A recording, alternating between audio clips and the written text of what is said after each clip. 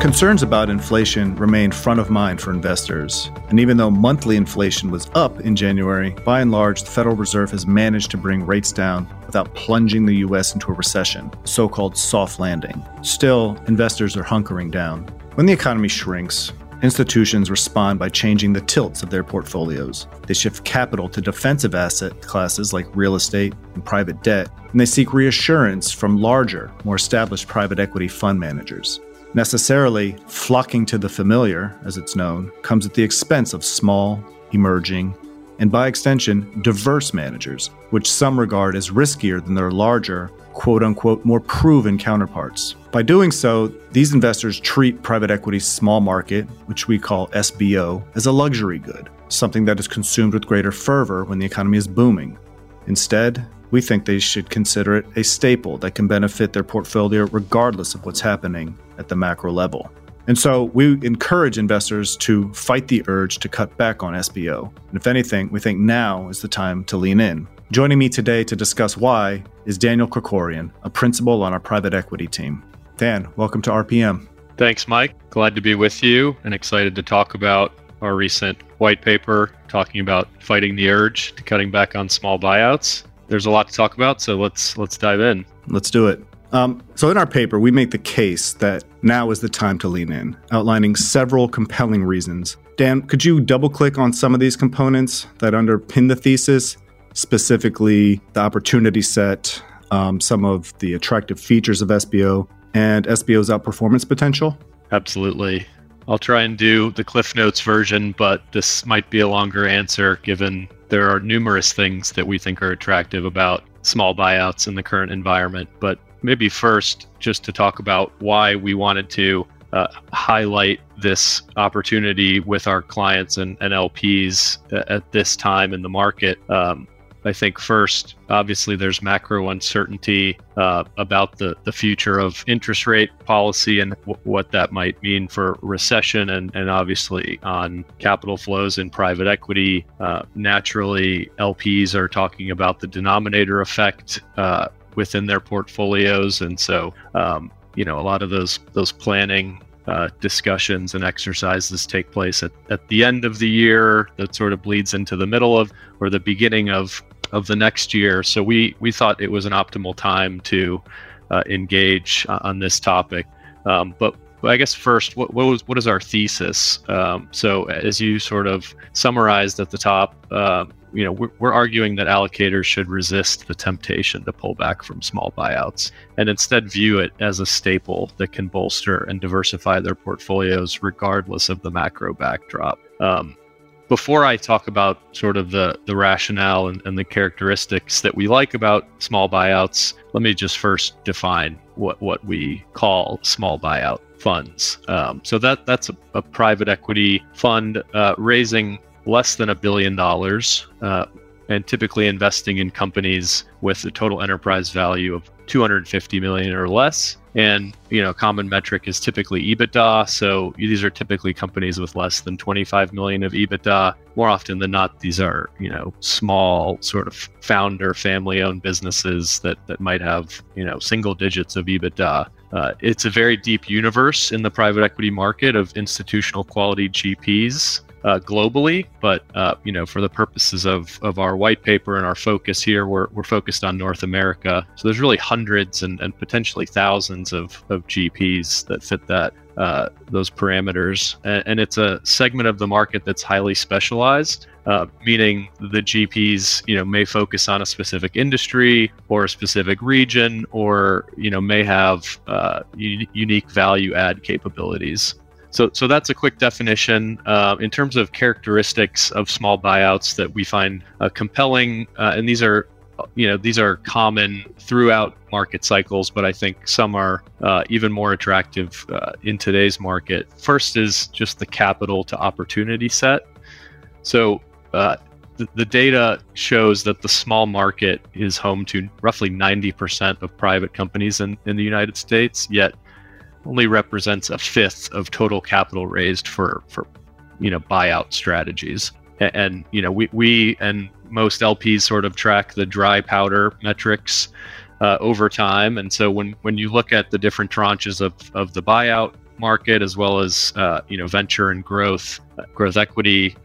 Small buyouts have had the slowest sort of growth rates of dry powder over the last 5 or 10 years. So that sort of speaks to where LPs have been allocating over that time period. A lot of the capital has flowed, either up market to mid, large, and mega buyout funds, or before the correction of the last 12 months, a lot was flowing into venture capital and growth equity. So, there's a lot of companies to invest in the small market, and small buyout funds have generally raised less capital. So that's an interesting dynamic, which I'll circle back to. The second point is really the focus of the firms, which I alluded to. The specialization is more likely to be present at the lower end of the market than at the upper end of the market. And particularly interesting is just the inefficiency in the small market, the way deals are sourced, more direct sourcing outside of formal broad auctions. So small buyout firms really can generate value at entry on the buy. Third is the operational value add opportunity. I think anyone that's been around the private equity world, over the last 10 years has seen operating capabilities. That's really table stakes now in the industry. So very rare that we come across, established GPs that don't have either a fully built out in-house operating team or a network of operating partners that they leverage to add value, either during the due diligence phase or post-investment in the value creation phase. So that's not unique to small buyouts, but what I think is just the lower hanging fruit opportunities to professionalize these smaller, often family founder-owned companies that have historically been resource or capital constrained. And thus, the investment from a small buyout firm coupled with the capabilities with, in-house experts or specialists in certain things like technology, improving systems, the opportunity to upgrade or build out management teams. I think that really can turbocharge a business, and those are opportunities that are present throughout market cycles. Next is leverage. I think leverage is obviously a common talking point with just the cost of debt having increased dramatically recently. And just the availability of leverage in terms of kind of the quantum that's available in the market. So small buyout firms typically use less leverage and are less reliant on financial engineering to generate returns. That's especially relevant with the current debt market conditions, where debt is tougher to get and more expensive across the board, which results in interest expense that eats deeper into a company's free cash flow. So the ability to source smaller amounts of debt from a lender universe that is really more relationship focused at the smaller end of the market. Think sort of regional commercial banks versus, at the larger end of the buyout market, you're typically broadly syndicating loans amongst large national and international investment banks. So the lender universe that small buyout firms traffic in is much more flexible and sticky in times of dislocation like we're experiencing now. And last but not least is something we talk about a lot as a small buyout investment team, is the opportunity for multiple expansion. And this is really a function of increased scale. So when an investment starts at perhaps 10 million of EBITDA and is able to grow to 20 million, you're entering a segment where there's just going to be more buyers, more potential buyers who will look at that as an attractive investment where they maybe wouldn't have when the business was smaller.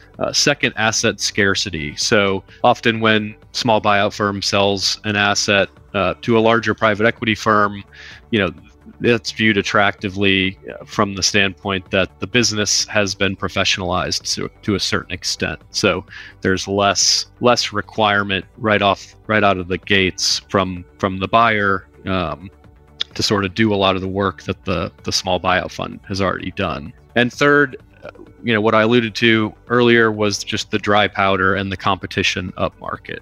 And so when you sort of combine all the different things that I just mentioned, the capital to opportunity set, the greater focus and the inefficiency at the lower end of the market, the opportunity for lower hanging fruit, value creation, lower leverage, and the multiple expansion you can generate when things go well and a business can achieve that scale premium, that can all combine to, just really solid returns on a deal level basis. We often say home run potential.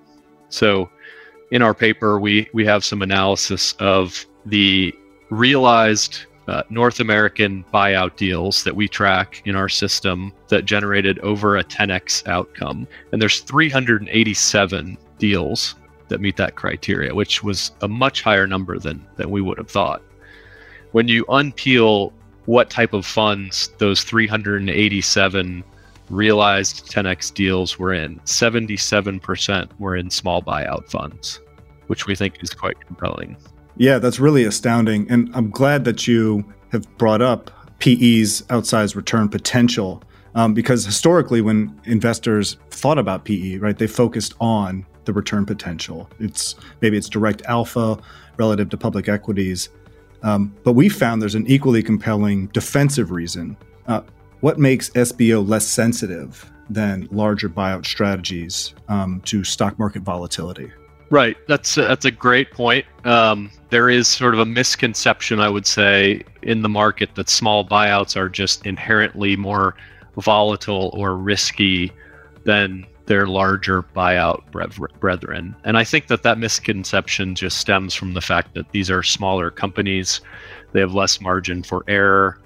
In periods of market turmoil, they are more likely to have volatile earnings, and thus valuations are more likely to be volatile in the small market. We've actually seen the opposite. So our analysis shows that small buyouts actually have lower asset level volatility than their larger buyout brethren to swings in the public equity markets. And I won't go too deep into the analysis we ran, but it's in the white paper. Essentially, we looked at the three most recent sort of market crash and recovery cycles: the dot-com bubble, the global financial crisis, and then COVID-19. The results were fairly consistent across all three cycles when we looked at the peak to trough of valuations across the public markets and the different tranches of the buyout world. On average, we found that small buyout funds captured roughly 30% of the public market downside and 94% of its upside. But importantly, by contrast, the mid, large, mega buyout valuations captured closer to 70% of the public market downside. So much more volatile on the downside than small buyout. So we asked, why is this? And a few potential reasons for this came to mind that could make sense. So there are several factors that may explain why small market funds are less sensitive to fluctuations in equity markets. The first is assessing public comps. Over time, the public markets have skewed more and more towards larger businesses. So when a small buyout firm is looking to, value their liquid asset, they're going to look at the public comps, and if there's, a highly relevant direct public comp, that will be factored into their valuation methodology. But more often than not, there are less relevant public comps, especially when you sort of consider on a relative basis. Larger buyout funds are often able to comp to highly relevant sort of direct comps in the public market. So it would be hard for larger buyout funds to argue against taking a similar mark on a business that is very similar of size and scale in the public markets. The second factor is really just a subjective sort of old school conservatism. Many of these small buyout firms, they have one strategy, one product. They raise funds every couple years, and they just prefer to underpromise and overdeliver. So interim valuations don't necessarily matter quite as much, and they're happy to have multiple expansion when they ultimately sell a business. And many of their LPs are aware of that and comfortable with that fact. I think we're seeing more and more a preference amongst LPs that funds attempt to mark their assets as close to market as possible.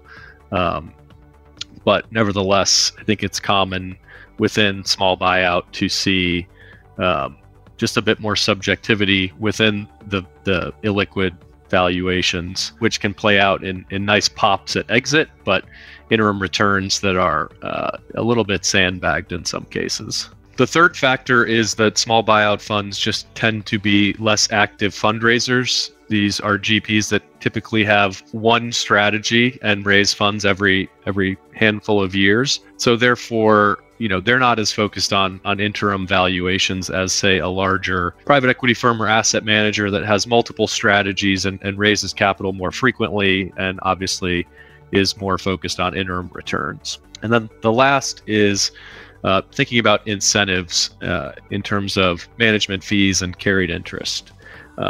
In our experience, small buyout funds, just given the nature of their size, are more focused on carried interest than management fees.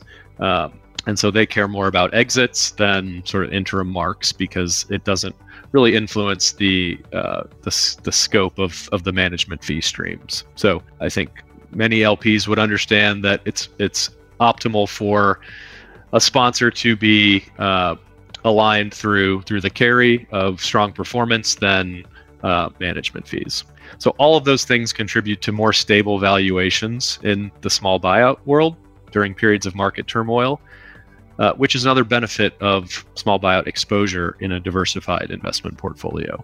So now that we've covered some of the arguments in favor of SBO, Dan, would you walk our listeners through the challenges that SBO can present? Sure. Fundamentally, small buyouts are a riskier segment because of the dispersion in returns between poor, decent, and very good managers. The benchmarking data for North American buyout funds, for example, indicates that small buyouts have the greatest potential for outperformance, but also for underperformance. Further, the interquartile spreads are widest for small buyouts, as are the intra-quartile spreads. So this speaks to the importance of manager selection, which requires broad coverage and expertise to parse the landscape, because the benefits or drawbacks of moving either up or down, even a decile, can be material. So to recap, SBO represents this large investment opportunity that remains inefficient, right? Relatively few dollars chasing many companies. And as a result, the upside potential is high, but the risks can be greater. And the trick is backing the right managers, which entails a cost, time, money, and otherwise. Dan, can you put on your CIO hat for a moment and walk me through your benefit cost analysis for determining whether SBO is worth the incremental effort it might take to identify a great manager? Great question, and something we did some in-depth analysis on in the white paper using our database of private equity returns, both fund and investment level. So to help LPs determine whether they should attempt to dedicate resources towards covering small buyouts, we compared the hypothetical spread of performance one might expect from assembling portfolios of either brand name or small buyout funds. And we defined brand name as a fund size in the top tercile, so the 67th percentile for a given vintage. Therefore, small buyouts were defined as the bottom tercile or 33rd percentile. So taking a step back, obviously, all LPs are constrained by time and resources. If you don't have either, it's best to randomly select brand name managers because the downside risk is lower from picking poor managers. However, if you can commit the time and the resources, you can differentiate between good and not so good managers. So the data shows that the marginal return on that effort, if it's committed, is higher in small buyouts. In fact, the small buyout portfolio only needs to beat the 40th percentile to justify the effort. And if you pick better, the marginal benefit grows incrementally. So that's fundamentally our approach to the small buyout landscape at Stepstone, is we seek to maximize exposure to the top quartile and, just as importantly, to minimize exposure to the bottom quartile. It's really neat stuff. Finally, and certainly not least, I'd like to talk about diversity. Despite a growing corpus of work that illustrates the benefits of diversity on team, organizational, or investment performance, diversity in asset management remains the exception and not the rule. Can you explain this paradox and how it ties into SBO? Sure. Well, first, I think in recent years, you've seen good progress on more capital being available for diverse-led managers. And I think that's thanks to many larger influential LPs that have used their allocations to private equity to actually drive change. And importantly, they've done so without having to sacrifice on investment performance. And that's also been our experience at StepStone, where our diverse manager track record in private equity has actually outperformed the benchmark median. But taking a step back, what is the opportunity set to invest in both diverse and emerging managers? First, it's a very ripe opportunity, especially over the last 5 years, as you've had many new managers to spin out, and generally capital has been available for those new firms. Second, the ranks of diverse managers have also grown as diverse individuals have ascended into leadership positions at GPs.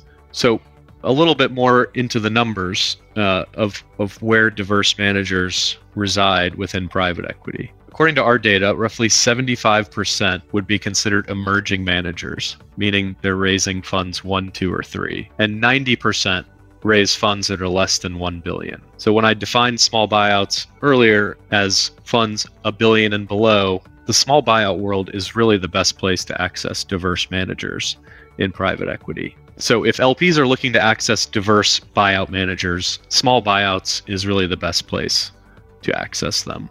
And importantly, now is an important time for diverse managers.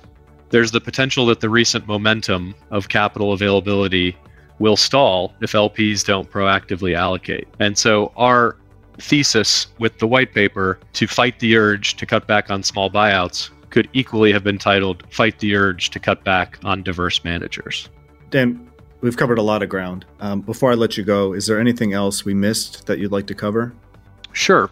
Maybe one observation and one comment. The observation is something we've seen over the last 5 years. Right. And we talked about significant dry powder up market. And that's also partly due to the fact that many firms that we would have historically called small buyout have had success and raised larger funds and scaled up market. So have effectively graduated out of the small market. Yet these same funds are now returning back to the small market and raising dedicated small cap funds, recognizing the inefficiencies and alpha opportunity in the small market. And the comment is, as we think about our recommendation to LPs to fight the urge, hopefully we can sway some LPs to give small market buyouts additional thought when assessing where to allocate in the years ahead. We certainly won't be able to convince the entire market to do so. So there will naturally be fewer LP dollars chasing the space in the years ahead. And for those LPs that do fight the urge and proactively allocate, there's an opportunity to access very high quality managers that previously would have been inaccessible when capital was more prevalent. So in my opinion, there's no better time than now to lean into small buyouts. Dan, thank you so much for joining us today. Be well, and looking forward to seeing you again soon. Thanks, Mike. This was great. That does it for this episode of RPM. To download a copy of the white paper Dan mentioned, head to our website at stepstonegroup.com. RPM is available on Apple Podcasts, Spotify, Stitcher, and other podcast platforms.